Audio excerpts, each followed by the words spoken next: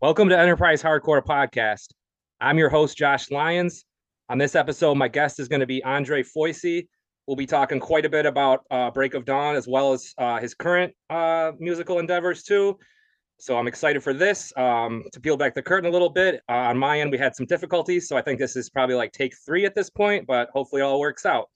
As always, you can follow the podcast on Facebook and Instagram at Enterprise Hardcore Podcast, on Twitter at Podcast Hardcore. As always, thanks to everybody who's been supporting the Patreon monthly subscribers. I know I've been saying it for a while, but by the fall, we're going to have a lot of exclusive content for you guys.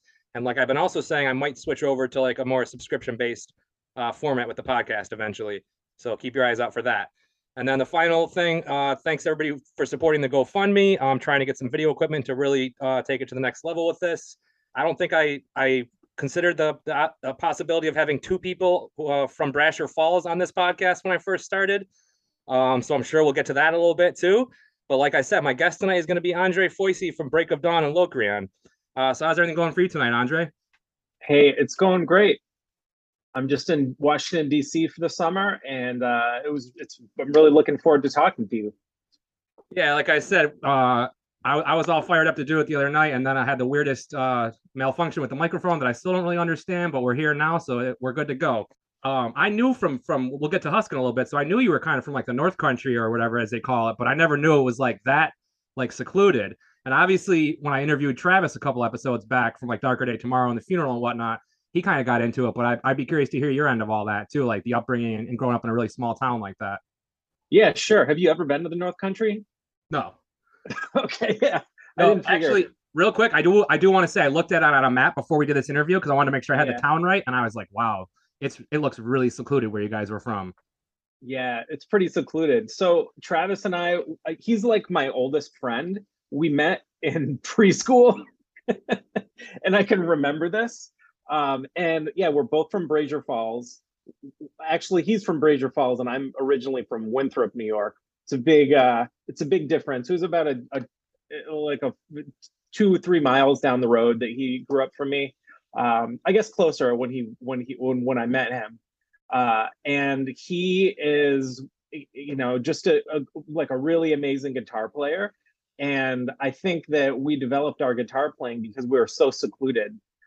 Like it's so weird that growing up for kids today that everything's digital, and for us it was like we got the radio, which was Canadian radio, and the coolest thing they would play would be like it was like the mid 90s Pink Floyd they'd play, and a lot of the really popular Rush songs. So the way music got to us was a little bit different than it would get to people nowadays. And a lot of the bands that we listened to, we got like 3rd generation tapes of a bad recording of an LP. Um, and yeah, Now, so yeah, I know Travis mentioned like traveling and stuff, but when I looked at the map, am I wrong? It was like it's like Cornwall, Ontario, one of the closer cities to you guys, and that's not really a big city either, obviously, right? yeah, I think technically Cornwall is the biggest city. So where we grew up, it's like if you go a bit to the north, then you get to Akwesasne, the Mohawk Reservation, and then next to that is Massena, New York, which it used to be somewhat of an affluent town when we were growing up, but today it's like it's a bit it's a bit depressing. I think a lot of the industries left that area, which has made it a bit of a desert for jobs in some ways. And then Potsdam State was not too far away either. I think And, I always and that's like, associated. I'm sorry. I think I always associated you guys with Potsdam, like Husk and all that, right? yeah, yeah. And I think we probably said that we were from Potsdam because it was too confusing to say that we're from Brazier, Helena, Winthrop, Yeah, and Norwood, New York. my apologies for mispronouncing it as Brasher Falls in the beginning of the episode. I mean, I can't imagine I'm the first person to mispronounce the town name there. So Probably not. And I mean, I live in Albany now, and most of the names of the towns around Albany don't make any sense. And it's like my 4th year living there, and I'm still trying to pronounce like Wynantskill the way that I'm supposed to pronounce it like a local. And if you're from like the eastern part of New York State, you'd probably understand. Well, I don't know if you remember the town near Rochester called Leroy. I always pronounced that Leroy up until I was like 26. Uh-huh. And then some girl I worked with got Yeah. all mad. She'd be like, "It's Leroy," and I'm like, "No way, it looks like Leroy." So, Yeah. um, but yeah, let's kind of get into the musical upbringing. I know you're talking about like Rush and like kind of the inaccessibility of music. But like, when did you kind of first start connecting with like heavier stuff?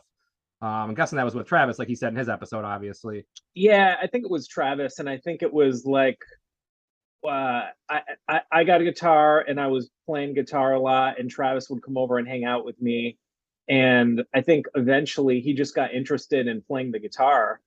And I was kind of not taking it too seriously until Travis showed up and he got a guitar. And then the next thing you know, this dude is ripping off some Randy Rhoads solos. And I was like, no way, this is not going to happen. And Travis, he's a shredder. And so that's really the point where we both got this I think Travis got this, it was like $50 at the time. It was like a Paul Gilbert from Mr. Big did instructional video, and I borrowed it from him, and that's where I like got my chops from, because Travis was learning how to shred and I was like, what is he doing? So he had this tape and I learned the exercises on this tape, and I still do the exercises today, and actually some of them even made it into a couple Break of Dawn songs, although yeah, and recently I've been getting together with Travis, and jamming guitars again, and it's been super fun.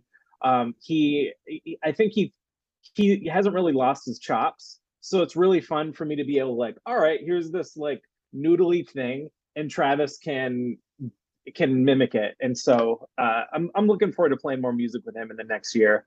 Yeah. When he was ripping off those solos back in the day, that was that when he had the long hair. Oh, totally.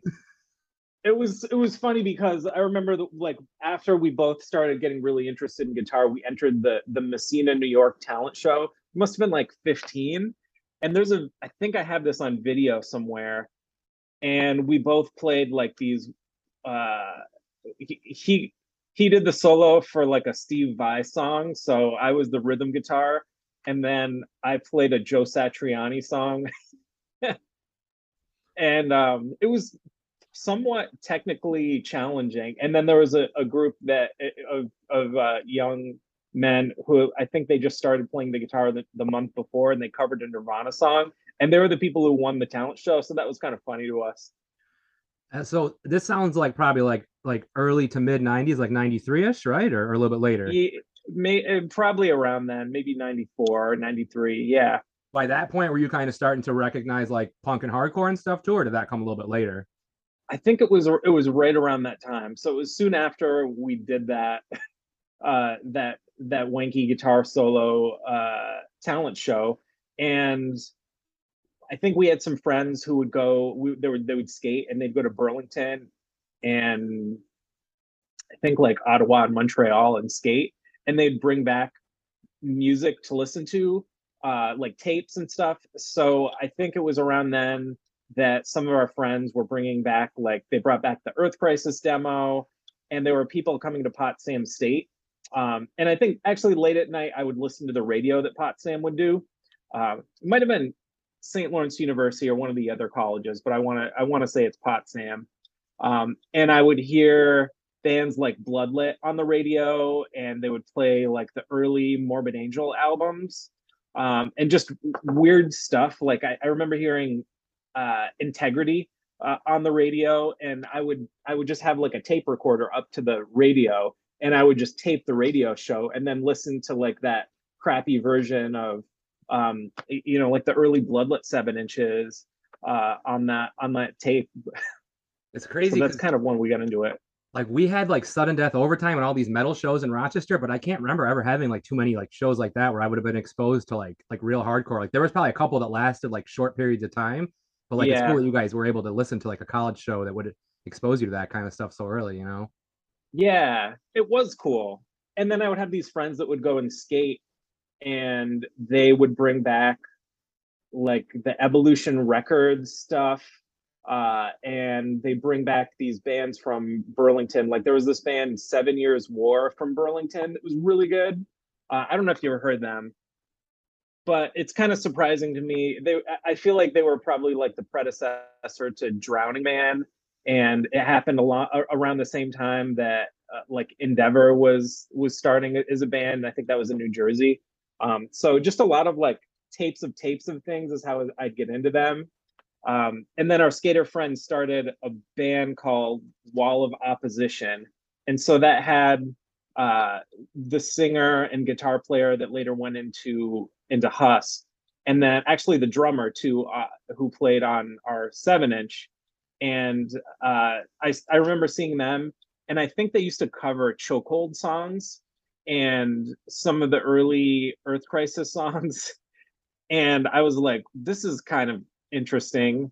And at first, I don't know that I say that I liked it because it was more it was more music based on gut than like musical technical proficiency. Even though there was some of that there, and to me, it like I think that was my first exposure, and I was like, wow, like music has to have like a certain feeling, and it doesn't matter if people can shred their instrument or not. So like you being like, I don't know if I'd say like technically proficient or like a wizard at guitar, whatever you want to say, but like early on, like, and I know there wasn't as much of this kind of hardcore around them, but like, did like the standard like meat and potatoes hardcore, was that kind of like boring for you because it's like too simple, or like were you into some of that stuff too? I think like initially I got into some of that hardcore, but then I think moving to Buffalo, um, it kind of I think in probably the friends that I had, it just kind of turned me off to that. Like I remember I moved to Buffalo and I was like, I wanted to go to a city that was as far away from Potsdam as possible. And so Buffalo had a state school there. And I was like, well, I got the Hourglass demo. Like Hourglass is like everybody in the North Country that was into hardcore loved their demo because I think we had like a third generation copy because they played in Syracuse. And then I was like, well, there's got to be other stuff like this there. And then lo and behold, I get to Buffalo. Hourglass broke up, and it was not very much hardcore like that. And so I wasn't super into that, but in hindsight, I can really appreciate a lot of that stuff. And there were a lot of great bands in Buffalo. Not to say that, but at the time, I felt like disappointed Hourglass wasn't a band, and I wanted like when I moved to Buffalo, my favorite band was the band Ire from Montreal, and they were just like phenomenal metal. I think you probably saw Ire play in Rochester at some point, and so that was a band that Husk played some shows with. And in terms of thinking about like music, I was like, man, that's the kind of stuff that I want to do, like dark, loud So metal. it's actually kind of weird. I'm recording like 5 episodes in 4 days. So they're all kind of like jumbled together. But I recorded one last night that's going to come out after this with Ryan Uh-huh. Hex and Dan from Harvest. And I Oh actually wow. mentioned seeing Ire because that episode is about the first Syracuse Fest that was later turned into Hellfest. And Yeah. I mentioned that Friday of that fest, I remember I was actually here seeing Ire, not at the fest in Syracuse. And Ire was, I mean, that was in a basement in Rochester too, and they were loud as fuck and really good too, obviously. So Yeah. and they were in another band later. I think they were in a couple bands later, but I want to say they were in a band called Born Dead Icons too that I actually caught in Montreal, like one of their early shows with His Hero's Gone, luckily, So Yeah. did you actually, now I think about it, did you travel to Montreal at all in your youth for shows, or was it mostly like Vermont? It was a bit go. I mean, it was like I was a teenager, so I didn't get to go out as much as I wanted to. But when I did, it would be to this place, 242 Main in Burlington. It would be to Montreal. There was a place called, I think it was called like the Underground, that I used to play at occasionally. Uh, I used to go to Syracuse quite a bit for shows, and that was basically the diet of shows that I would get to go to. Maybe Plattsburgh. So you were kind of starting to jump into Husk a little bit. I know there was probably like some high school bands before, but like was Husk like your first like what you would call like a serious band or whatever? Well, I played in a band with Travis, and so we basically started out covering a lot of Slayer songs, and then started writing originals. So that was called Wretched Earth, and Jay Crack in Albany, he posted the demo, and so we took that pretty seriously. And then I got into hardcore, and so some of the guys from that band, Wall of Opposition, from the Potsdam area, that band broke up, and I was just into hardcore, and so I liked playing bass, and so I started playing bass with them. And initially, we were named after a Chokehold song, so we were called Culture Cease, so we're big Chokehold fans, and then we later changed it to Husk. I mean, I know we'll talk about the band a little bit here, but I feel like one thing that's obviously pretty relevant to this conversation, and I feel like you and I both don't remember how this exactly happened, but I booked a show in late 1997, I think it was. And I don't Yeah, remember, you guys weren't initially on the bill, but I don't know if it was like somebody just asked me because I did not have the internet back then. So it would have had to yeah. been like word of mouth. And somebody definitely said, like, this band Husk wants to play here. I think it was the Lockjaw show that I did, right? Maybe. I don't know if you remember it at all, but it I was do remember it. I don't remember Lockjaw, but I remember Makeshift played, and so did Canvas, which was John 25's former band, and I think someone else played. I think this is the show where Sirhan featuring Andy Williams and Ratboy from Every Time I Die were supposed to play. But Oh, as I was referencing, this show is in the middle of nowhere, like in like Henrietta, like 15 miles away from like Center City or whatever. And like I just copied the directions off of another flyer, and I must have copied something wrong because a bunch of people got lost. And uh, Sirhan made it there like right at the end of the show. And like Andy oh, Williams, typical fashion, was just like laughing about it, but the rest of the band was like, what the fuck? You know what I mean? Like, wow. and again, it's like we talk about this on here a lot, like pre-internet, no Google Maps, no MapQuest, like I was just, Hmm. and I have horrible handwriting too. So I'm guessing like they might have seen like south this road and probably took it as something else or whatever. Yeah. Because I did another show there, which became pretty notorious. It was like an I Hate You Riot show or whatever. And people got lost going to that one too. And they were like making fun of me then too. And I was like, I just copied the directions from another flyer or whatever. So I don't know.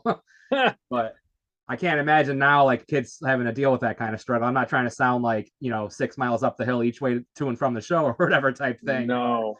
you know. But was that your first time connecting with Rochester, I guess? Kind of Yeah, circling man, back. and I got to thank you for putting us on that show, because I'm sure that we were just a bunch of very.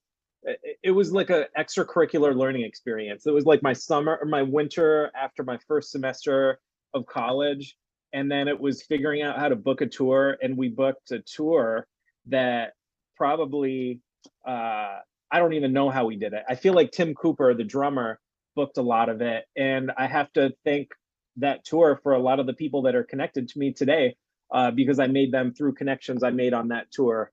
So, I mean, thank you for being here. And it was like that was the show where I met Eric Lepore, and I think I might have met Jeff at that show, but I met John 25, and I've made all these friends through Eric. So it's been cool.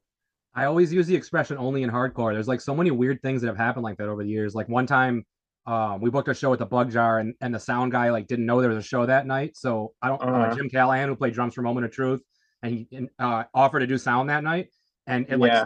it started his sound career. Like he had never done that before, and now he's like a sound Wow. engineer full time. And I'm not patting myself on the back for that or your story. I'm more saying like Yeah.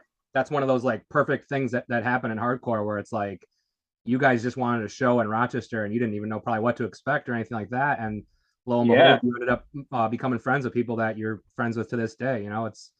Totally. You know, but how long was Huska band for? A couple of years or?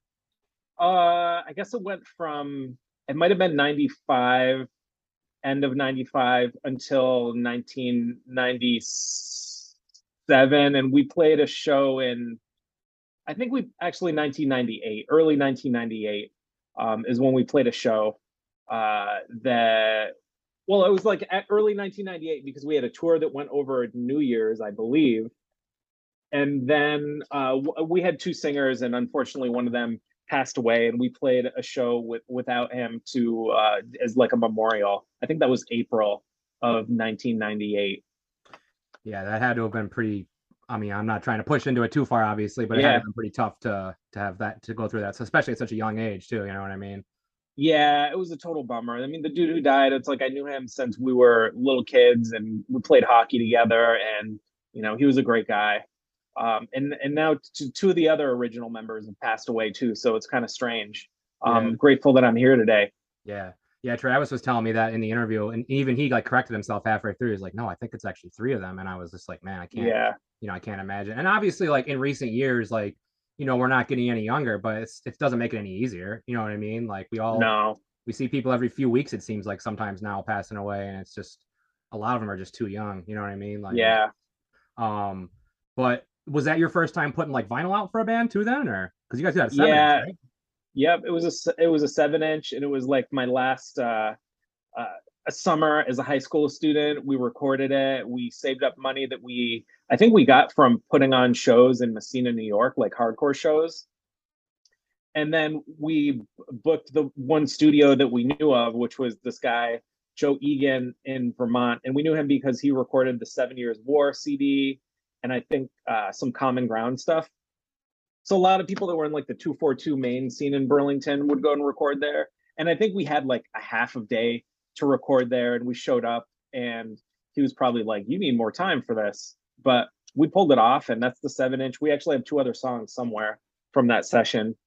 It's funny because like 97 was when I first started buying a ton of vinyl. Like I had been into hardcore for like a year or two, but that's when I like really dove into it. And Yeah, that Common Ground 7 inch was in heavy rotation for me that summer too. I don't remember where I bought it, probably at that first Syracuse Fest actually. But it's just so fun to think back to like all those like early bands that you kind of like forget about, you know what I mean? And that's probably my favorite yeah, part about doing this podcast or whatever.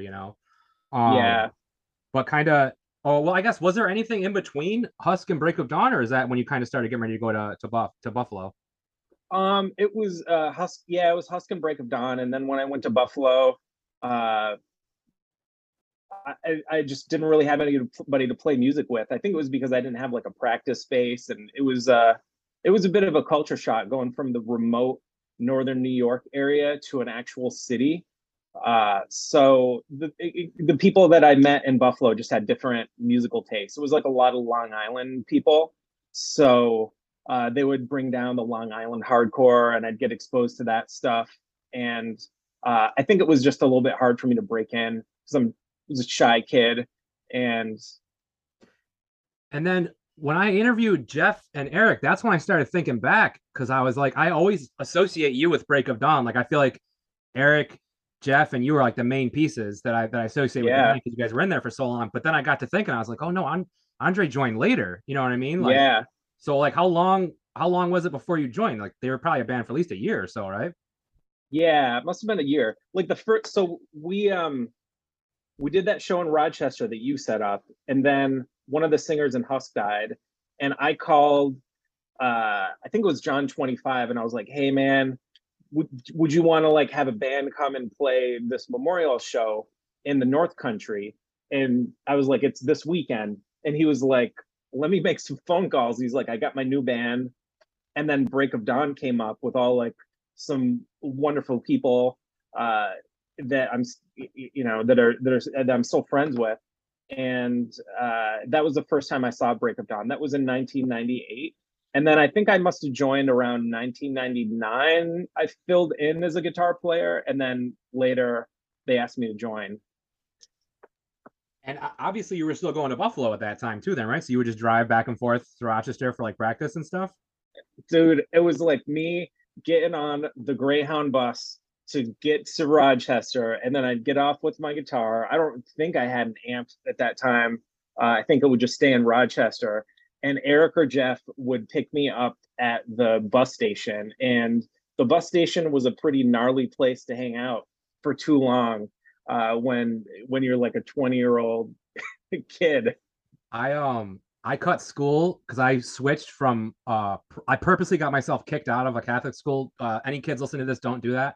In ninth grade because my mom wouldn't let me switch, so I couldn't go back there Yeah, next year. I went to a city school and it was so rough that I'm not even gonna front. I skipped school for like 2 weeks, and one of those days I was hanging out there downtown because I was like, "Yo, yeah, I'm at the Greyhound. No one's gonna say anything. They're gonna think I'm with my dad going to catch a bus or whatever." And I remember some dude. This is how naive I was when I was 16. I would never do this now. Some dude was like, "Yo, yeah, let me borrow that Walkman for a minute so I can check out this tape real quick." And I was like, yeah, "Okay." And then I turned my back and he was gone. You know what I mean? Like, and if I were to think of my whole life, like that's the only time anything like that's probably ever happened. You know what I mean? But that just shows you like that yeah, place was. And then it's funny you mentioned that too because I don't know why, but I was just thinking about all the Greyhound buses that I've caught over the years, and like pretty much every Greyhound station is in a really sketchy area. I don't know why, but you know what I mean? Yeah. Like they're always like they don't want to put them like in a nice area for some reason. Like when I went to Miami, it was the worst. I was like, oh my God, I'm glad it's like 9 o'clock in the morning. You know what I mean? Um, and this is like a totally random question, but I was thinking about I remember seeing a picture on somebody's fridge at one of the Break of Dawn apartments. And tell me if I'm wrong about this, but wasn't there Uh-oh. like you know what I'm already talking about? Like a cave I in? don't know. I No, don't I know. feel like there was like a cave-in show, and there was a bunch of dudes who like mooned the fest and like wrote something on their asses. Like, did you have a hand in that? You know what I'm talking about? I might have had a butt cheek in that photo. Were you guys huge Cave-In fans, or was that just like a prank? Is that the band too? That am I right about that? Cave-In or Yeah, it was Cave In. Yeah, it was basically like this show in Pittsburgh we played. I think it was Break of Dawn. I think I was uh we were on Break of Dawn was on tour with the Dying Game Theory, which is some of the Husk people. And Cave In played, and so did I think it was the Dillinger Escape Plan. And there were just kids that drove from all over to see Cave In. It was right when Until Your Heart Stop came out, and they just came there and they were just ready to tear it up in mosh. And of course, at that time, we were like, I don't know if we're anti-moshing, but we weren't. Our favorite Cave In song was the one that they covered, like a Metallica song. It was like a medley. We were like, that's their best song, and so we kept asking them to play it, and they wouldn't do it. And so we were also, I think, trying to like mess with people a little bit. So we wrote the name of the song on our butt cheeks. So we just had a Sharpie marker, and everybody's butt cheek got a letter.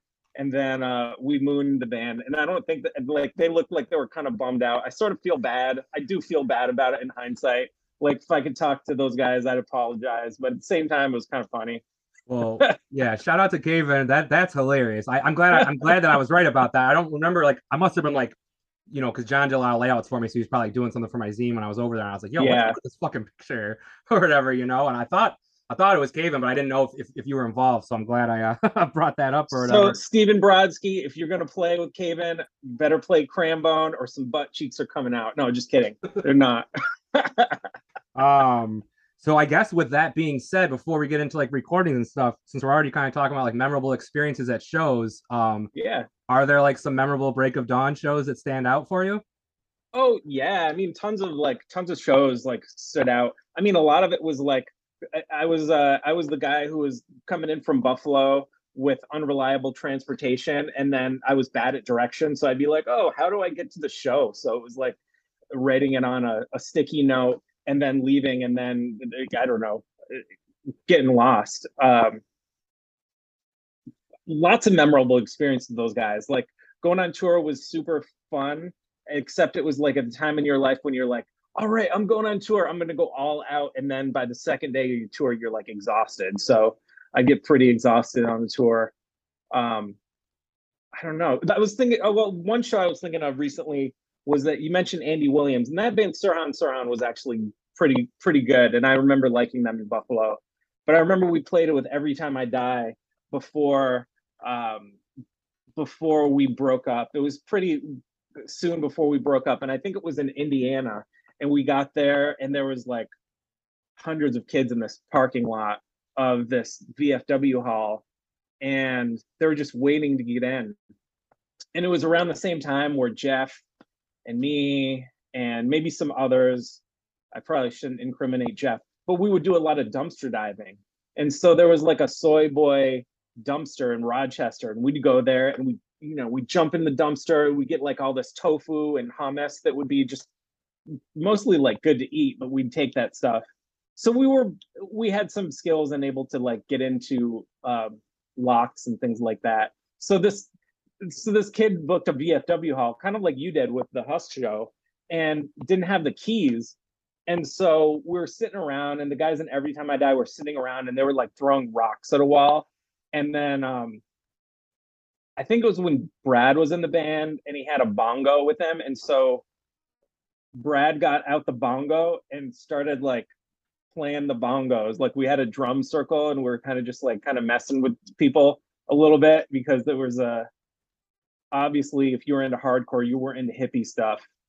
And then finally, like we were like, whoever's got the key to this place is never coming. And the person who was setting up was like, oh, I've got the venue. So we were like, all right. Jeff and I went over to the window, and Jeff brought out like a toolkit, and then we we opened up the window somehow.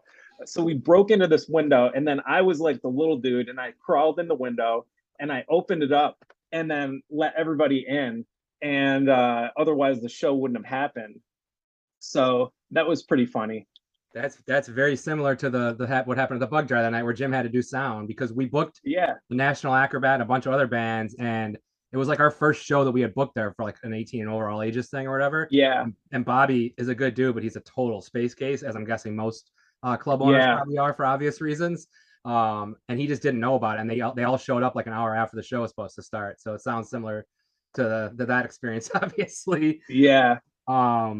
I kind of want to read something real quick. I don't usually do this, but I know I talked in the last episode and I felt kind of like bad after Eric kind of explained a little bit better. And we kind of skipped over to talking about Brad, but I know when Matt was singing for you guys, he kind of had this reputation for kind of being a dick. And he actually Yeah. left something. He actually left something on my Instagram today. So if anybody listens to this Okay. episode, I think they would appreciate this. This is from Matt Burns. Sorry, late 90s scene for being such a jerk. Just riding the coattails of ridiculous musicians and super rad dudes. So, and I think that kind of goes along with what Eric was saying too, you know. So I don't remember which episode I was talking about this about, but I think like when we're younger, sometimes too, we just kind of tend to judge people just by the way they act in certain situations. And I'm sure you guys can vouch for the fact that dude is not an asshole, and we just all kind of saw him on stage or on the floor or whatever and just assumed it. You know what I mean? So. Yeah. No, Matt's a great person. I hung out with him recently. We got it's really nice. He lives in Schenectady, and I live in near Albany. So we met up and got some dinner in Troy. And he's a professor now, and we both do some similar things in higher ed. And it's great. He's been putting out books of poetry. I got his book of poetry. So if anybody liked the old Break of Dawn lyrics, I read this and it was kind of like, oh, you can tell that the Break of Dawn lyrics that Matt would write were always really well written and interesting to me. And I can tell that it's the same kind of creative mind who wrote the poetry in this book, and it was just awesome. And I just want to reiterate, Eric explained it better. Like one time I booked a show where I was at a show where you guys played, and Matt was like, if you guys know the words, keep them to yourself. And myself and a few other hardcore kids were like, that's a real dick thing to say. But the way Eric Yeah. explained it was like, those are really personal lyrics to him. And like, it Yeah. wasn't something that he felt comfortable having a lot of people sing along to. And I understand Yeah. that a lot more now. Obviously, he probably could have explained it better at the time, but Yeah. that wasn't his place. That's how he wanted to approach it. And I totally Yeah. understand it now. You know what I mean? It's one of those hindsight things, like I think we were saying, where you have more time to think about things and you're like, oh, it makes more sense now. You know what I mean? Yeah. But obviously we'll talk about the last show a little bit too. But I mentioned this to Eric and Jeff. I don't know how long, if you guys did the upside down flag thing the whole time when Brad was in the band, but I know there was one show that I booked where there was a little bit of drama attached to that after the show, because it was like literally like 2 or 3 weeks after 9/11. And I remember even Jeff in the interview was like, well, we're not gonna like stand back from this now. We're gonna stand up for what we've been doing the whole time. And you know, it makes sense. But like, before I get your opinion, I want to say, like, I'm like kind of anti-cop, and like a cop got killed here recently, and like there were some anti-cop people that were like still on the like fuck the police train, and I was like, not this week. I'm gonna let them have a week to relax. Like I'm definitely not. I will never talk shit about anybody who gets killed doing their job. You know what I mean? Like I'm not pro police, but like I'm not like an asshole that bad. You know what I mean? So but yeah, I guess just kind of like give me your take on the whole like flag thing, and was it ever like nerve-wracking for you, or were you just totally like behind it, I guess? I think at the time I just didn't really think about it, what Brad was doing too much, and I respected that he had some passionate views, and don't even remember that being a thing that we did regularly. It might have been. I've got some things that I forget, but I remember just showing up to that show, and there was the upside down flag, and of course it was post 9/11. And I think the way that I interpreted that for myself was there were some problematic things to me that the US was doing in our foreign policy. And I think to me, when I saw that, I was like, I think those guys are thinking the same thing as me. I wasn't sure. I don't think we ever had a discussion, or else maybe a discussion with me. And so I just basically went along with it. And I remember there was a scuffle after the show, and I can understand why that scuffle happened. I think that was partially why uh, Brad and maybe Jeff made that decision to use that flag, because it was flag mania. It was like those twin towers went down, and then everybody had a flag. And I think there was this moment where George Bush interpreted that action as an act of war rather than an act of terror. And I think it was, I mean, my brain was still forming at that time. And so in hindsight, even though I do notice American flags being used in really problematic ways today, I wouldn't make that choice today, because I know people who have died in some of those wars that have happened, uh, because of the way that the U.S. government reacted, to that situation. And I wouldn't want to do anything to disrespect uh, their memory, I Yeah. guess.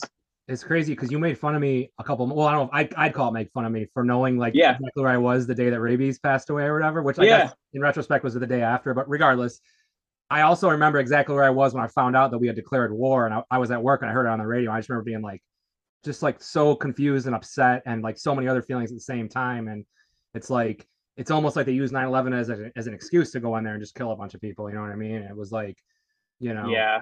I mean, I agree with you. Like I can relate to like knowing people that have like been in military, and like obviously I wish Mm, they would have made other choices, but I understand being young and needing like the college assistance and whatnot. I know a lot of my friends did that, but yeah, um, it's just crazy to think that like here we are, 20 plus years later, and it's like not really much has changed, like yeah. um Yeah, that's for sure. I mean, speechless. In the way that the American flag is used to mobilize different identities is really problematic, because I live in the country now, and so it's very white, and people there will put up the Blue Lives Matter flags, and there's almost a lack of empathy that they have, because of, maybe it's because that they live around not that many black people, and it's like almost like those flags represent something different to them that makes me uncomfortable. I mean, I've spoken on here plenty of times too. Like when I was going to all the protests in 2020, like ever since then, like even if I'm at the playground with my kids now, if I see a pickup truck drive by with a big American flag, it just rubs me the wrong way. And it really shouldn't Yeah, be that way. You know what I mean? Because like at the end of the yeah, day, we should be happy to be here and yada yada yada. But like it still kind of just gives me that image of people I don't want to associate with. You know what I mean? So yeah. I mean, I went for a jog the other day, and I'm in DC, and I went to the front of the National Art Museum, and there was a line of cars at 6 a.m. on a Sunday that were people that had prominent American flags and prominent statements on their vehicles about wanting to keep abortion illegal. They wanted abortion to be illegal. And it was weird. People who deny that Trump lost the election still, and I was like, wow, these people are still here. yeah, that's crazy. I mean, we could have like a literally like a 2 hour discussion on this. I will kind of move it along in a second, but like the last thing I'll say too is it kind of ties everything in. Is I was watching some of the footage of the Alex Jones trial today too, and I'm just like, man, Uh, it is just so crazy, like how like people would even believe something like that. You know what I mean? The shit that he spouts off, and like you can tell that he's like ever since I first seen that dude, I'm like, yo, he's full of shit. It's obviously like a ploy just to like get people to watch his shit, but like for some reason there's so many idiots in this country that like really believe all that stuff, and it's crazy, yeah. you know, just completely mind-boggling. But yeah, but I obviously want to talk about the last show. But is there any other like Break of Dawn memories or anything that you'd want to kind of get out or anything? I mean, I have plenty of memories with those guys. Like being on tour was just well, man. Some of these stories I really don't want to tell them on the air because I do have a job and I want to stay employed. But it used to be fun, like just going on tour. We had a lot of hijinks when we would go out with the dying game theory people. Like when we first went out on tour with them, it was like we were all vegan, most of us were, and we had, I don't know whose idea it was to bring margarine, sticks of margarine, and we had two vans that were just essentially like people on the highway throwing sticks of margarine at each other. And the margarine, like it gets on your windshield, it never goes away. I don't know if that's better or worse than I remember reading. I feel like it was in a Hex fanzine that when like Coalesce and maybe Converge toured in like 96 Yeah, or 97, they would like fill yeah. up jugs of pee and just like throw them out the van at each other and stuff. Like There might have been some of that too. it's just crazy. Like I only tried to go on tour the one time, but I just imagine there's so much, like even when you do like a week tour or 10 days or whatever, like I imagine Yeah, there's just so much downtime on the road. yeah, It's just like what are we gonna do to keep from going nuts today, especially like pre smartphone days, you know what I mean? Because like yeah, now you could at least just be playing like a game on your phone or looking at numbers yeah. like I do, something, you know what I mean? But back then it was just like Right. out the window the whole time and like, so um but I got another story about Break It Dawn if you want. no, go So we ahead. played this one show. It was called Brandon Fest, and this was like a tour that I think Jeff booked, and we were like, we don't know where this is. It's out in like the hills of West Virginia, and I think we'd played in West Virginia before, and it was we always had a unique time when we went to West Virginia, and we had this band that was falling apart and barely making it, going through the mountains, and we finally get to the town, and we're like, "Where is Brandon Fest?" And then somebody was like, "Oh, it's down the road." And so we get to the end of the road, and then there was a fork in the road, and there was a person's vehicle with a sign that said Brandon Fest. And so we take that car all the way to the end and get into the woods, and there's a trailer there and a barn, and we're like, this is strange, like Darkest Hours playing this, Buried Inside, all like these well-known acts that you'd normally maybe see in a club. And then we got there, and this dude Brandon was there, and he was like, "Oh yeah, Darkest Hour was here like 2 hours ago, and they said they were going to go to the store." And then we convened, and we're like, "Yeah, I don't think they went to the store. Like they didn't want to play this fest because there wasn't very many people there either." And Buried Inside came. They were on tour with us, and they were from Ottawa, and they stopped, and they were basically like, "Yeah, we're not unloading the van." They were like, "We're not doing it." Did they drive straight there too from Ottawa to West Virginia? Is that what you just said? No, we had some Okay. other shows with them. I can't remember where we played the night before, but we kind of needed the money, and so Break of Dawn played a set, and the set was in a barn, and it was a set. I don't know. It didn't go over super well, but we played, and then it was like we found a puppy mill there. They had like all these puppies. So we're thinking about taking back all these puppies that we found because there were like these little malnourished puppies eating Taco Bell wrappers. So they were feeding these dogs Taco Bell. Totally weird. And then there was like an old van, and I told you how Jeff and I used to know how to get into locked things. And so Jeff goes into the van, is wedged in the earth, and he gets the van going. And everybody was looking at Jeff, and they're like, "He's never gonna get that thing going. He's never gonna get that thing going." And then the next thing I know, Jeff is like going forward and back with the van, and then he's got it, and he's driving this van around around around this person's yard. And I was like, wow. And so he's like, we got to buy this van. He's like, we're going to leave this van here, and we're going to take this one, and we're going to take these puppies. And that didn't work out. Not the van either. Not the van either. So, and then I think it was this tour, but we figured out that the van that we had that was broken, like it would run. We tried to get it fixed in North Carolina, and the person who looked at it was basically like, "You drove this all the way here from New York?" It's like, "You're crazy. Like this is going to cost you $4,000 to fix." It was like something way beyond what we, and we are like, "Well, how do we get this back to New York?" And he's like, "Well, you can just keep putting oil in it."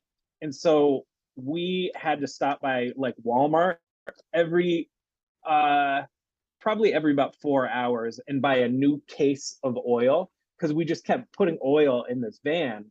And we would get on the road, and I might be mixing up tours, but I think it was this tour.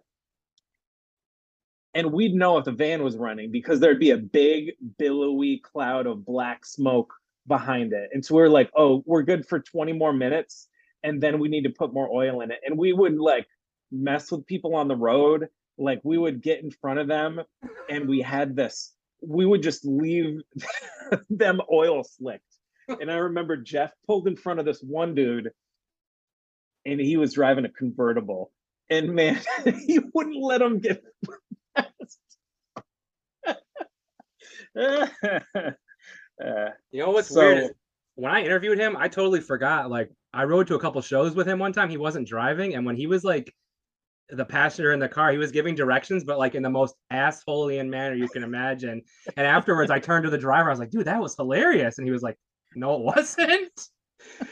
So I can imagine being on the road with him like that would probably be just a trip all the time, you know? Yeah, it was a fun time. But I think we were also, but the other thing is like we were also in the van and we were inhaling Burns oil. So Jeez. it was soon after that tour that Matt Burns decided not to be a part of our band anymore, and or whoever decided. And it makes sense to me because I felt pretty bad for like a week after that from inhaling all that oil. God, Hopefully you don't have any like long-term effects or anything. That's crazy. Oh, I hope not. But that was problem solving. That's how we learned problem solving Yeah. from being in the band, you know? it sounds like you learned a lot from being in a Break of Dawn, you know what I mean? Like early adult experiences like that, like learning how to survive on the road, basically, you know? For sure. You gotta Um, like, it's like you gotta, yeah, critical thinking. And But yeah, the last show, I don't know the exact head count, but like my biggest show that I ever booked is like I can't think of anything bigger than it aside from this show. There had to have been Yeah. at least 300 people there, which for Rochester was pretty crazy. And St. Joe's is definitely not that big of a place. You know what I mean? No. So, was that like your first time just being like smothered by people, like when playing a set like that? That was I mean, I think I played some other shows that were quite smothering, but they were with fewer people. Yeah. If you know what I mean. But that was a pretty smothering show. Yeah, that was maybe the most smothering show that I'd been to until that point. yeah, I talk a Definitely lot on Fire here. Hazard. Exactly. I talk a lot on here now about being our age or whatever, and like things that we did back then that I would never do now. Like obviously I didn't Yeah. book that show, but like if I did, I probably wouldn't let that many people in a show now, like in a venue Yeah. small. You know, it Yeah. was fun and it was crazy, but like, you know, crazy bad things can definitely happen when you have like 2 or 3 times the legal capacity in a row. Yeah. At least it was on the first floor, so if anything did happen, it probably would have been pretty easy to get out. Yeah, and they had the door right there too, so we could have Yeah. all just pushed our way out if we had to. I But know. But that was awesome. I mean, there's also something to be said about a little bit of danger once in a while. yeah, that's something I talk about a lot. Like I don't want to be like at that Integrity show that was here in '97 and be like surrounded by Nazis, but like Yeah. I do kind of want something in between where it's not like the most Mhm. like suburban like cookie cutter like I got my flyer and Hot Topic for this show or whatever. You know Yeah. what I mean? Like Yeah. I do kind of miss the '90s for that because it was like sometimes you really didn't know what was going to happen. You know what I mean? And that was Right. an adventure. Um, and then I do want to say too, like I don't know if how much video exists of that show, but like Greg Benoit and I definitely have been meaning to put out like a call for like any old videos like that because it would be great to like start digitizing stuff and like Oh, similar I've to got what a I'm doing video with of it this. somewhere. Yeah, because it would be great to start putting those kind of videos online. Because like how you sent me those pictures that I'm gonna post up with this, like there's just so many like unpacked or not unpacked treasures from there. You know what I mean? Mhm. That people would love Yeah. to see. And that's been one of my favorite parts about doing this is just like finding photos and videos and then sometimes you'll see flyers and you'll be like, dude, I don't even remember that show. You know, I thought I Yeah. remembered all the shows. So but now did you Am I wrong, or did you go to RIT for a while too, or were you always in Buffalo? No, I was always in Buffalo. Okay, for some reason, I guess I associate all you guys with RIT at one point or another. So, did you stay in Buffalo after Break of Dawn ended, or did you end up going? Because I know you ended up in Chicago after a while, right? Yeah, so right after Break of Dawn ended, or this was part of it, was that, Eric and I went to we went to well, I went to grad school and Eric moved with his his partner at the time to go to grad school in Arizona. So I went to the University of Chicago to I was going to be an anthropologist, and now I'm sort of doing that again. And that was right after we broke up in Break of Dawn. Yeah. And then there wasn't any musical projects for a while, or how long did it take before Locrian came along? I guess. So that was in 2001, 2002, and then I started doing Locrian in 2005. And there were a couple projects between then. So I moved to Chicago. The first thing I did after I ended my master's program was like, all right, I need to start playing music again. And I answered a call on Craigslist for some people, and I was like, oh, they're into hardcore, and they listed influences that I thought were like if I was a 17-year-old kid in the North Country, it would have been I would have thought it was cool. Like I was like, oh, they're into Botch, they're into the Melvins. I was like, yeah, this is cool. And then they're into some other bands, and it was like bands that were very much not things that I was interested in doing. And so I started a couple of bands with people from Craigslist and found out about that there were different ideas about how, like Botch blew up like kind of recently. And at the time, around 2005, it was like, I think a lot of people that were into stuff that wasn't what I was into. A lot of like kind of saccharine sounding emo were got into that too. Speaking of Botch, I don't know if you noticed or not, but it looks like they're putting something together. Have you seen that, or? Yeah, it seems like, yeah, Sergeant House is tickling that. Yeah, their drummer posted a picture a few weeks ago, like jamming with people from high school that I haven't, or something like that, and everybody was like, "That's got to be Botch." And Yeah, for so many years, they've been like, "It's not going to happen," but it seems like every band has kind of reunited by now. So they definitely seem like one of yeah, the last ones that would, and that would be crazy to see them play that "We Are the Romans" album again. You know, yeah, they played in a basement here in 1999, and even in a basement, it was yeah, still like probably top 5 or top 10 live shows I've ever seen. Like they had the light thing yeah. down with them and everything, and it was I great. was in that basement, Josh. You know the show I'm talking about, the Death Between Seasons. Yeah, it Yeah, was great. Yeah. yeah, that's one of the best shows I've ever seen. It was awesome. Um, but now I know we were gonna have. Well, actually, first of all, I didn't really think about this until tonight, but the whole yoga thing, is that like a big part of your life? And like when did that all kind of start too, I guess? Sure. So yeah, so I've taught yoga, and I will likely do that again at some point. I started doing yoga in 2013 with my wife. She essentially, when I started dating her, I was into CrossFit, and so I would always have like calluses on all of my hands, and it would I'd be like, all right, I'd touch her arm or something, and she'd be like, oh my god, like what are you doing? And I was like, oh, it's this workout I'm doing. She's like, well, you should come to like yoga with me, and it's pretty intense. And I was like, yeah, whatever. And then I started going to yoga with her, and we did this certain type of yoga that was really emphasized core strength. And so you just go to these yoga classes, and there would be people that would have some big muscles there, but then they would do the abdominal exercises, and it would just crush people. And I was like, wow, this is like some cool yoga. Like you just felt really good afterwards. And my wife and I got married in a yoga studio, and essentially we did like a yoga teacher training after that, and I started doing some metal yoga nights, and now that's like apparently a thing. Although I imagine that whoever is doing it is doing something a bit different than what I was doing, and I might do it again at some And you point. got didn't you get like a bunch of people into yoga too or whatever? Because I feel like Eric was telling me Yeah, in there. yeah. I mean, honestly, it was like Jeff came to visit me in Chicago, and then so did Eric, and I introduced them to yoga. I brought him to my yoga studio, and Jeff was like, it seemed like he was really into it. I remember it was I remember like the yoga that that Jeff experienced there, he was like, wow, this is a lot different than the other yoga I've been to. And I was like, yeah, it's very much, it's not like the yoga that my wife and I used to be the style that we teach and the style that we are former part of that community. It was like, it'll get you shaking, and it's not like you're in happy baby pose for the entire class. Like you get to happy baby, but it's after you do like some challenging stuff. I don't know much about yoga, but I just like all the names and everything. Like I remember on Sopranos, they'd be talking like downward facing dog and all these different things. Yeah. I've always just liked the names. It's something I've always wanted to get into, but I don't know. I had a really bad car accident a few years ago. I don't even know if I could do half of this shit now because my back's all messed up, but it might even help it too. I don't know, but is that something, like, I know now you're in Albany, which we'll get to. Is that something that you're still actively like teaching and stuff there? Or I've got too many things on my plate, so that's one of the things that's been taken off. But I might teach again. I think about doing certain things to help educate people, because I mean, I have these skills that I had some really great teachers, and I'd like to share that knowledge. Like I used to have a lot of pain in my back, and yoga really helped me clear that up. And I had pain in other places that it's helped me learn how to clear up.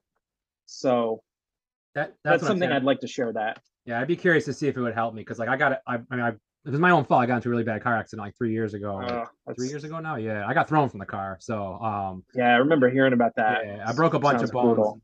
Yeah, my back still hurts like all the time, and I don't know if that would help or make it worse, honestly. But it'd be interesting to check. It's not like agonizing pain or anything, but yeah, a reminder to wear your seatbelts, kids, and definitely don't drink and drive. Yeah, but I guess I had mentioned in the little graphic that I dropped for this episode, I'm sure like 10 people looked at it, that we were going to have Terrence on with you too. So I'll probably just have you field some of the questions I was going to ask him. Yeah. You kind of told me something interesting that I hadn't realized, like right before we were trying to sign on last time, how you guys met each other. So I guess before we get into Locrian, maybe you could tell me that. And I'm guessing maybe that's how you guys kind of like got together and decided to start doing a band too, maybe, right? Sure. Yeah. I mean, at the time we started Locrian, it was like around the end of 2005. I was playing in this band called Hexachron, which was actually, I think we did some cool stuff in Chicago, but it was more along the Break of Dawn kind of genre. And at the time I was listening to a lot of Human Remains and obviously Lethargy, because Eric Burke is one of my favorite, if not my favorite, metal guitar players. And so I was like very much doing like a tech metal band. And it was really fun, but it was also a lot of time to write those songs. So you write a 5-minute song and it's got 20 changes. So, all right, well, it takes a while. And I remember around that time I met Terrence, and Terrence was at the School of the Art Institute, and he was into a lot of old hardcore. So we met and we connected on this love of bands that I grew up on and that I think toured in Florida where he grew up. So we connected on things like Ire, One-Eyed God Prophecy, Uranus, probably Chokehold, although I'm not sure that Terrence was the ardent Chokehold fan that I was. And just Born Dead Icons. I think we saw them in Chicago, actually. And I think that's like some core part of your identity when you like the hardcore scene. Like there's something that changed in me when I get into hardcore, and a lot of it helped me make friends throughout my life. Like my first friends in Buffalo met me because they noticed that I had a patch that was like a hardcore band. I had like a vegan patch on my backpack. So because of that, I met my friend Eric Noyes and all these people that are, my old time friends from Buffalo. I'm digressing. No, but actually, on a side note, I haven't heard that name in a long time. Do you keep in touch with Eric? I haven't gotten in touch with them in a few years, and I need to. And I need to get in touch with them. He's a great dude. But like, when did you guys decide you were gonna do Locrian? And obviously, I have a lot of questions because I'm not nearly as familiar with that. Yeah, no, it's totally cool. So Terrence and I got to be friends, and there was a show that my band at the time, Hexacron, is what we were called, and it's actually a good demo. I could send it to you if you're interested. And we were supposed to play this show in Chicago at the Mutiny, which like you got paid in drinks, and they would, you'd go and they'd give you like huge Long Island iced teas, and you'd leave and you'd be pretty drunk. And it was just a fun place to play. And I was like, my band had to cancel this show, and I was like, Terrence, you want to do like a noise thing? And at the time, we were going to some noise shows in Chicago and seeing some people that were interesting. And a lot of the metal that we were seeing in Chicago at the time and the hardcore, it wasn't really things that we were interested in. We were interested in people doing more creative things. And I think we didn't get to see those shows. They were there in Chicago. It's a very weird scenes there. And we were newer to the area. So when you first sent me the newer recording, which we'll get to in a little bit, I was like, this does take me back, because as a teenager, I was kind of dabbling in noise, but on my end, it was more like harsh noise and like, I guess you call it like power electronics. And we even had a noise band called Gastrointestinal Atrocity. But in the wrestling industry, our group would be referred to as the Drizzling Shits. You know what I mean? Like, it was not like what you guys do. I can tell you guys actually like take the time to like plan that out and like know what it's going to sound like. Whereas for us, it was just like, let's get a bucket. Let me trash an organ. You know what I mean? Like, it was like one of those, I think Rhode Island had a lot of stuff like that for a little while. You know what I mean? Yeah. But let me drop a couple artists that I'm kind of reminded of, and you can tell me how far off base I am. I was honestly kind of worried if Terrence was on that I was going to get an end meeting for all from one of you guys before I finish. So let me tell you the few artists that I'm like, okay. So the new stuff, again, I don't have as much of a reference point. So like Merzbow would be like some experimental noise that I'm familiar with. And then like some of the more structured stuff you guys do, I had a girlfriend who listened to like Godspeed You Black Emperor. Like, is that totally far off base, or does that kind of make sense too? No, we like that stuff. Yeah. Okay. I mean, Radwan from Ire is the Godspeed You Black Emperor sound person most of the time. The singer from Ire. So it's got the Ire connection. Yeah. I never knew that. But like, so because when you sent it to me, I was like, I for some reason I thought you guys were more of just like a metal band, like you were talking about your last band. That's what I was expecting to hear, and then I heard it, and I was like, to be perfectly honest, I like noise more than metal. You know what I mean? Like, I've never been a huge metal guy. Like, there's like I like metal core, like metal hardcore, but like when I hear like experimental noise, I get more into it. I haven't listened to it as much as an adult. Like, I would try and go back and listen to Merzbow and stuff like that. You know what I mean? But like, is that mainly so? Do you guys more play like noise shows then, or is it a mixture? It's evolved over time. When we first started out, we never would have thought that we'd be playing music 17 years later. We took this show, and the person that was booking the show at the Mutiny, again, a place, we booked the show 5 days in advance. They were like, "What's your band called?" And it was like Locran. Okay, great. And then we stuck with that name. So we played that show. It turned into our first like limited CD. So it's kind of funny if anyone can find that.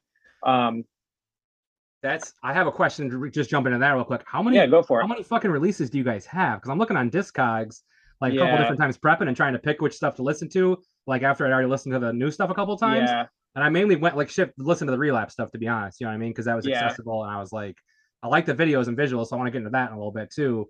But do you know how many releases you guys have? Or I mean, I guess what counts as a release? We've got like probably 40, 50 releases. Yeah. Is a lot of it like splits and like vinyl and stuff like that, or is it all across the board?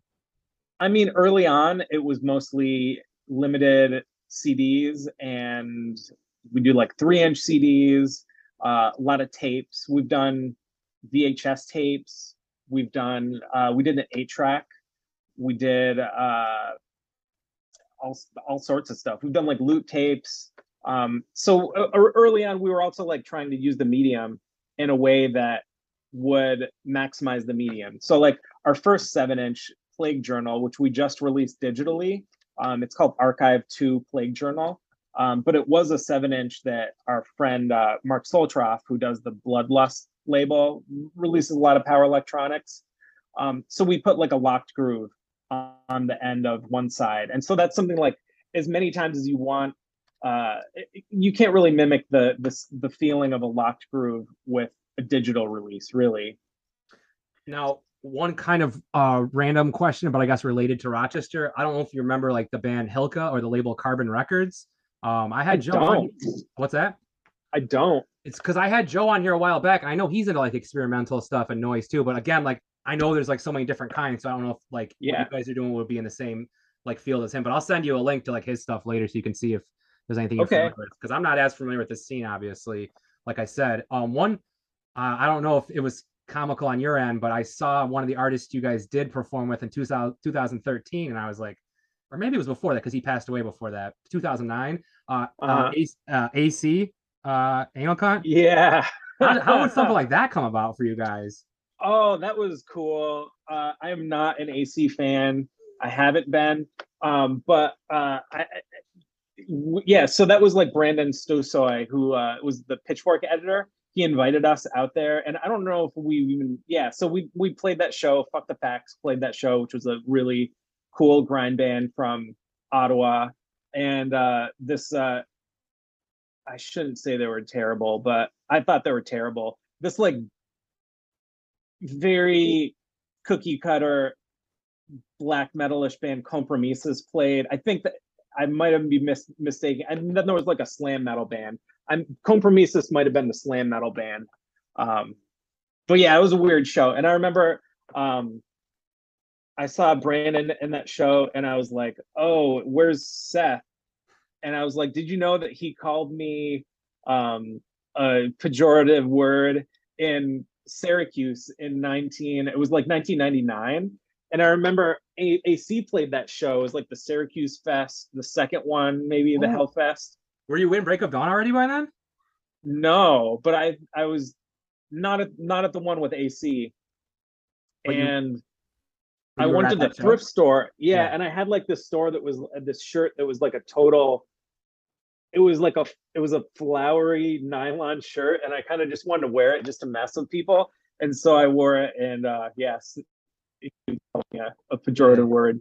I it's so hard. It's again going back to the Alex Jones thing. It's always hard to differentiate like if it was a shtick for him or if he was really like that. And I was just like, I don't care to find out. You know what I mean? Like when I was a teenager and like some of the I don't know what the nice word for the people who were some of the people who were in our scene at the time in Rochester, Yeah, some of them were into it, and I heard it and I was like, it's just extreme and like he's just trying to be like offensive, you know what I mean? And when they played that yeah, Syracuse Fest, I was like, how is this dude not getting beat up with the flag again with the flag thing? Because what he was doing was, yeah, you know. But when I saw you guys play with them, I was like, how the fuck, you know? Uh, yeah. were there a lot of Maybe other in weird like hindsight, I wouldn't have done that. right? Were there a lot of other weird bills that you guys played like that, or was that one of the weirder ones? That was a pretty weird bill. I mean, that was the only time we played with AC. I mean, there are other bands that I would, looking in hindsight, I wouldn't play with them again because I know better about what their politics are. Um, those are things that were totally, yeah. I'm trying to distance myself from any kind of like like politics that get into any fascist racist kind of ideology. And there's some people that are in the industrial scene that are a bit comfortable um, with fascist iconography. They like to be kind of controversial. What's odd is again, like you didn't really fuck with this stuff, I don't think, but some of the New York hardcore dudes in this day and age, I'm like, man, I wish I hadn't followed them on social media. You know what I mean? And it's a pretty big handful, like a couple handfuls, you know, and especially in the times we're living in now with everything that's been happening with COVID and even some of the transgender stuff, I see like people from the hardcore community, like I've talked about this on here a couple times too. And now that I have kids, like I don't know how I would approach it, you know what I mean? But like I do know that Yeah.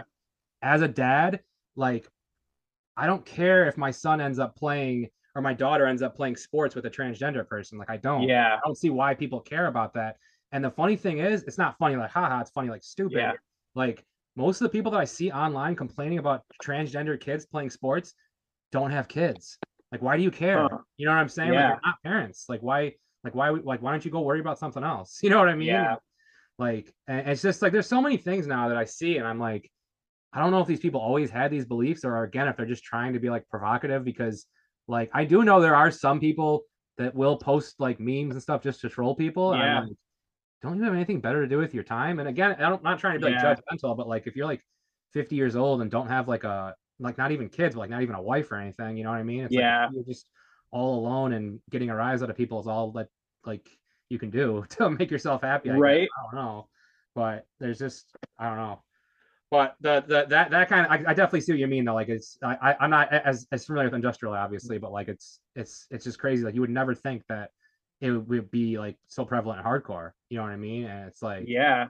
I call them like alt light hardcore kids basically now. You know what I mean? And it's kind of sad more than anything. You know. Yeah, it is sad. But I know we won't get a chance to talk about all 700 releases that Locrian has, Yeah. but how did you guys end up working with Relapse? Like, did you guys approach them or did they approach you or? Um, so we had been building up I guess a name for ourselves for several years. And we started working with the drummer because we didn't get a drummer until 2010, like 5 years after we'd been doing a project. And we found who we thought was the right drummer, and he's still playing with us. And we started just doing, I guess, more direct releases in some ways. Like the drums offered us an option to do things that we didn't previously have the ability to do, like beats and songs. Um, and we essentially released a few releases, and I think one of us might have reached out to Relapse, and we're like, hey, we're looking for a label. You might be a good fit. And they released, I think the first one they did for us was a reissue of the Clearing, which was a CD that we did in 2011. And it was like um, it was like maybe our most accessible release to the date. Now, like, we don't have to go too far into the weeds with this, but like when you work with a bigger label, I'm guessing they give you like a studio budget and stuff like that. Like, how would they approach something like this with like a less conventional band like you guys, so to speak? You know what I mean? Um, well, they basically, they gave us a budget, and we were like, we want to go into electrical audio studio and work with Greg Norman, who's done a lot of really cool releases. And electrical is like Steve Albini's studio. It's a nice place to record. And the benefit at the time of going to electrical audio is that you go to like the best hot dog place in Chicago with skipping the line, because they've had friends there. So we'd be like, yeah, we're gonna go to electrical. We're gonna like go to Hot Dogs, and Hot Dogs was like a destination for vegans too, because they'd have like a lot of vegan stuff. So anyway, that was part of the whole thing. Relapse released our friends Horseback, and that was, I think, their kind of foray back into noise, because Relapse has done some really noisy releases, but it's just been a while since they've done that stuff. Yeah, because that's what I was gonna say. I associate them with more like tech and like death metal and stuff, but I feel like when I was coming up, they had some more like experimental stuff, like you're saying, you know, I mean, like in the '90s and stuff like that. Yeah, I mean, they released Merzbow Right. a while ago. Have you ever seen Merzbow live or I actually never have. no? Because he's come over Yeah, here a few times, right? Or probably. I yeah, mean, I think I never wanted to go see him because I just heard that he went directly into the PA system. And I guess that didn't seem super interesting to me when I lived in Chicago. I was kind of like, he's just going to put his laptop in the PA system. Like, yeah.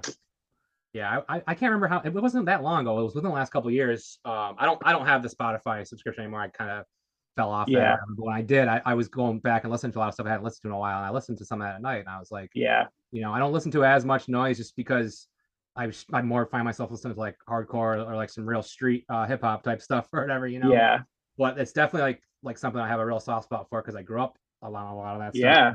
And then I guess kind of sticking with the metal theme, let's get into the release you actually sent me. Like now you're mentioning having a permanent drummer. He doesn't play on every track on this release, right? Or He does, but he doesn't play the drums on every track. okay, I was gonna say because it didn't sound like percussion or drums or whatever you'd call it on a lot of the Right. tracks.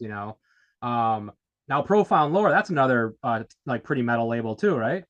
Yeah. We worked with him in 2012. We did a split album with Mammofer, which is Aaron Turner from Sumac, ISIS. It's his wife Faith and him. Yeah, so we had a good experience working with Profound Lore, and they were able to produce the vinyl quickly. And so it's been really great working with Profound Lore again. And that's the new release that I had the copy of that you got them to send me or whatever. Yeah. So you guys already pressed a bunch. They already pressed a bunch of vinyl for that and stuff, or Yeah, already got it. that's awesome. So how is that? How has that been going so far? Like, have you guys had like a response to that or whatever, or like from? Yeah, the response has been really strange. I forgot that it was really 7 years since we made any music public, and I guess to outsiders it seemed like we weren't a thing anymore. And lo and behold, that's how this has been received. Like, wow, they're back from the dead, and we're like, oh, we never ended. We just kind of decided to stop putting stuff out for a bit, and COVID happened. We're at a time we're getting ready to go into the studio, so. I'm not as familiar with Profound Lore. I know there's a band from Japan called Cruelty that's more of probably like what you'd call like beat down hardcore or metalcore that Okay. played a hardcore fest this year, and they happen to be on that label. But are there any other like artists that are like similar, or you consider them contemporaries to you guys on Profound Lore currently, or? There's this band from Canada that I really like called Menace Ruin, and it's like a really dark synth with these really ethereal, pretty creepy vocals. So I like them. But Profound Lore has done some other really cool releases. Right now, he's got this release, Executioner's Mask, and that's really, I don't know how to describe it. It's not a metal band. I thought it was going to be metal, but it's just, it's like cold wave synth, I guess. It's something that I can listen to in my living room. I recommend it. And then like Paul Bear. I don't know if have you ever listened to Paul Bear? No, I'm familiar with what you're talking about, but I never really checked them out though. When I was looking up Locrian like shows and tours, this is a couple weeks ago too, so I could be wrong, Yeah. but did I see you guys play shows with Cold Cave at some point? Yeah. Yeah. Yeah. Was We that played in another Chicago. artist? Is that something you guys could consider like contemporaries too? Because they're more like gothic type stuff or whatever, right? Or no? Yeah, I mean, it's a little bit of different style than us. I think when we played with them, it fit on the bill. It's all dark synths, but I think Cold Wave tends to be a little bit more poppy than we tend to be. But maybe we'll write a pop album at some point. So I guess sticking to the live theme for a minute, like I watched one live video from, I'm guessing the show you guys played with AC because it was in Brooklyn. And it seems like is like the aesthetic part of your performance is important to you as like the audio part, or because it seems like kind of like a multimedia type thing where the lighting, and I don't know if there's like visuals going on in the background too. But like the videos too kind of have that going on too, So is that kind of stuff like something you guys are thinking of when you're making these like songs and stuff too, or? I don't think we think about that when we're playing songs. I think it's more of something that we think about when we're playing live. Okay. And I think we will be re-examining what we do in a live setting next time we play live, because we want it to be, I guess, special. Because we don't play live very often. Well, that's actually something I've been meaning to ask you about too. So, did you go from Chicago to Baltimore to Albany, or is that right?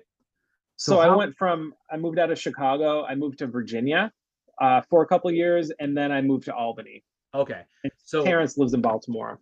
Okay. So that's what I'm curious about. So you guys, the rest of the band's mainly based out of like the whatever you call that, like the Baltimore Capital Beltway, whatever that area is called, area now? Or? Yeah, so we're split up between Chicago, Baltimore, and Albany now. Okay, wow. So that's what I'm getting at. Like, does that make it more challenging for you guys to try to come up with ideas and stuff, or is it like a virtual, like how we're doing this? I mean, we're always talking about ideas, and the thing is with this project, it's like if I get together with Terrence or Steven, it can be a while, and then we just play, and we're like, oh yeah, we know what we're doing, like what we want to do.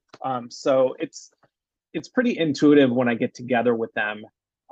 But of course, it would be nice if we were all a little bit more technically proficient at trading files with each other. But we're making some progress. Is it hard at all to like prepare for live performances for this kind of stuff, or? Oh yeah, I mean, when we when we first did our tour in Europe in 2014, we went and played Roadburn, which is a super fun festival. It was like we hadn't played with each other in maybe 6 or 7 months, maybe more than that. And then we all flew in play the biggest show that we've ever played 2 nights before the show, and we practice at the place where the venue was. And of course, the Relapse people came and watched us practice. And of course, what do we decide? Like, let's write a song to play at our show tomorrow and the next day. So we played a totally new song at Roadburn after we had only practiced for a couple hours before like our biggest show. So that was kind of funny. Yeah. Now, I guess speaking of live shows, are you guys gonna try and do anything like that again this year, you think, with the album and everything, or? We will see. I'd like to. It just depends on, it's a really weird environment playing shows right now. And honestly, I'm in this PhD program and I gotta get my work done for this. So that's my priority. But we are going to the studio pretty soon Yeah. and record some more stuff. And now you mentioned touring Europe in 2014. Is that like the most like far away place you guys have been, or has there been other countries too, or? That's the only place we've been. So we haven't been able to tour. We'd like to go and tour some other places. But Australia is a bit challenging to tour because of the length between shows, and I think there's it's challenging playing in Japan because of the politics. But now there are other markets that are opening up for this kind of music, so it might be feasible to play in even some other places. Well, one other thing I noticed while digging into you guys too that I was envious of is the blue check mark on Spotify. Like, is that something that's hard to get, or is that? I don't know. I don't know what that. I don't even know what that means. It's like when you're on like social media and stuff, they have a blue check mark to be like verified, and they have it on Spotify too. I noticed you guys had it, and then I never noticed it before because then I started looking at other bands like Terror and like hardcore bands I listen to. I'm like, oh, they all have it. And then I look at my podcast and I'm like, my podcast is too small, I guess. You know, that's like when you know you're like official or legit or whatever. You have the blue check mark, or whatever, you know. I don't know. I started using Spotify recently because I realized that that's how so many people discover us, and I was like, oh, we should be actually doing some fun stuff with Spotify. So we've been creating some artist playlists, and that's been kind of fun to work with those guys on that.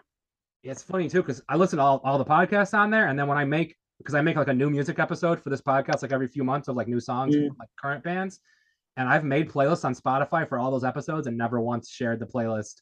Like, was the episode? I'm like looking back on it today too because I was listening to a podcast and I somehow ended up on my like things or whatever. I was like, oh my god, I have all these playlists and nobody even probably knows that they're there. And I've had like 3 of these music episodes this year. Yeah, so there's just so many things. Like I've been doing this podcast for like 2 years, but like a lot of this like social media and like digital promotion or whatever you want to call it is still new to me. Like I'm used to like just being at a hardcore show and giving somebody a flyer or like word of mouth. You know, it's like, I don't know how else to promote stuff. Everything changed. Now it's like Spotify.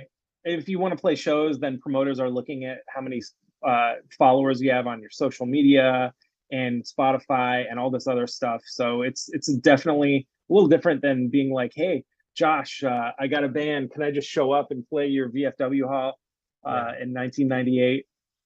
It seems like even hardcore is kind of like that now too, because I see some of these fests and it's like all the same bands playing each fest, you know. And I like some of the bands, but it's like there's a lot of good like smaller bands that just might not be in the in crowd yet, I guess. You know, I don't know. Yeah. I'll have a couple other like questions, but like I guess kind of wrapping up Locrian, is there anything that I missed or anything with that, or anything else you want to say about Locrian? I mean, I can tell you a lot of stuff about Locrian, but we have essentially our new album. It's called New Catastrophism. It's being released by Profound Lore Records. I'm really proud of it. It's something that is more of an ambient drone record. It's how we intended it. But when we were in the studio, we decided to start adding some percussion, and so some of the parts feel quite structured. So that's our new album. Artwork is by an artist named Trevor Paglin.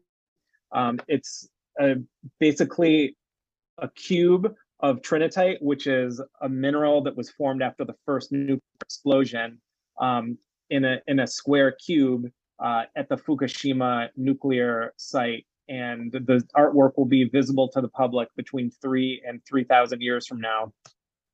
There's a few times where I've interviewed people and I'm like, man, these people are way too smart for me to be talking to. And you're definitely one of the people. And I would see some of the stuff. No. Like you guys posted something, I forget what it was, on the Locrian Instagram about, I could look it up later, and I was like, man, that's really deep. Like it's just stuff that I never think about. You know what I mean? Like, yeah. But I will say the art, I love the way that artwork looks for the album too. I definitely want to include that in one of the graphics for this episode too, you know. So Yeah. um and then the other thing I was kind of sticking to the Terrence thing, when I was looking on Discogs, it seemed like you guys ran the label together for a little while, or no? Or did you guys? Yeah, we did. Yeah. So Was that it was all a great noise stuff? thing. No, wasn't No? all noise stuff. A lot of it was like noise, metal, whatever we felt like doing. But we basically we started this label called Land of Decay because we made all these connections through trading tapes as an experimental band, and we were selling Locre and stuff. So we just figured we'd start selling stuff for other artists that we like. And I think we released about 30 cassettes. And at that point, it was getting to be a bit of a challenge to sit in my living room, and I had tapes everywhere, and I was going to the post office every day, and it was not fun. So we decided, well, we're on Relapse now. Let's just not do the label. They That can was do the shipping. that was before, like, because tapes have kind of made a comeback lately too. That was Yeah, before that, obviously, too. Then, huh? yeah. It was during it was a comeback. It was around the time when the pressing plants for tapes were getting really booked up. Like, I can understand like more of like noise and like, I don't want to say obscure, but like different kinds of music, like making like tapes and 8 tracks and stuff. Yeah, But like when I see hardcore bands making tapes again, I'm like, why? You know, like I love yeah, vinyl and CDs, but like why are you guys putting your hardcore on tapes? You know, like yeah. it just seems weird. You know, like I don't know. Like the noise thing, I feel like they'll always be tapes. You know, like I really Mhm. miss. That's one of the things I miss most from like the when I was into like harsh noise and like a lot of other like grindcore and like DIY. Like I was trading Yeah, tapes, motherfucker. You know what I mean? Like, and we would that's cool. stuff like 10 flyers and stickers in there for other like people's Hmm. tapes and stuff. And you know, I really miss that. But like you said, like I can't imagine doing that now at like 44 Yeah, and stuff, you know. yeah, So but like I said, I'm sure you and I could probably go on about all these topics for hours, but yeah. I'm pretty much out of questions though. So if there's anything I've missed or anything you think's relevant to this discussion, I guess feel free to let me know. Sure. I mean, we could talk about this for a lot more, but I mean, I'm just very grateful to the people in the Rochester and the Buffalo hardcore scene. It was so important to me as a young adult going to shows that I loved in both those cities. But yeah, I guess kind of getting ready to wrap up. I know we just talked about it, but if you want to give like plugs and any other shout outs or anything like that before I kind of start wrapping up. Sure. I guess shout out to No End Ithaca. Shout out to anyone from the Rochester scene that's still around, like you. Thanks for setting up that show with Husk. Jenny Netka, a shout out to you. John 25, I don't know whatever happened to him, but he's well. Matt Burns, probably being too hard on himself for being a young adult. And so shout out to Matt, Jill, my wife, Alex. Shout out to my two dogs are at the away from me for a few weeks. So shout out to my parents for letting Travis and I make really loud music in my house in Brazier Falls, Winthrop, actually. Yeah. Yeah, Shout out to Travis. before I do my outro, I don't think I've ever been away from my dog for 2 weeks. I don't my I think maybe 5 days we went to Vegas was probably it. And even then she was young then, you know, like I have kids Uh, now too, but it's just I must, you know. yeah. You're traveling a lot though, huh? Like back and forth and stuff, or Not usually. no? Oh, I gotta say shout out to Eric Noyes too. Not usually, but I'm just in I'm doing a fellowship in DC for the summer. So after this, back in Albany. Well, yeah, like I said, it's been really great catching up with you. I really enjoyed this. I'm glad we were able to make it work despite all the previous technical minor Yeah. missteps that I had. And I appreciate you being patient with all that too, obviously. But yeah, I think that's going to wrap up this episode. I definitely want to thank Andre for taking the time to do this interview and again, being patient with my little minor technical issues there. As always, shout out to Greg Benoit, Rob Antonucci, and Jim Byrne for all the help with the podcast. Thanks to my family for being patient while I'm doing all this nonsense. Um, another episode will be dropping in a few days. See everybody real soon and stay safe.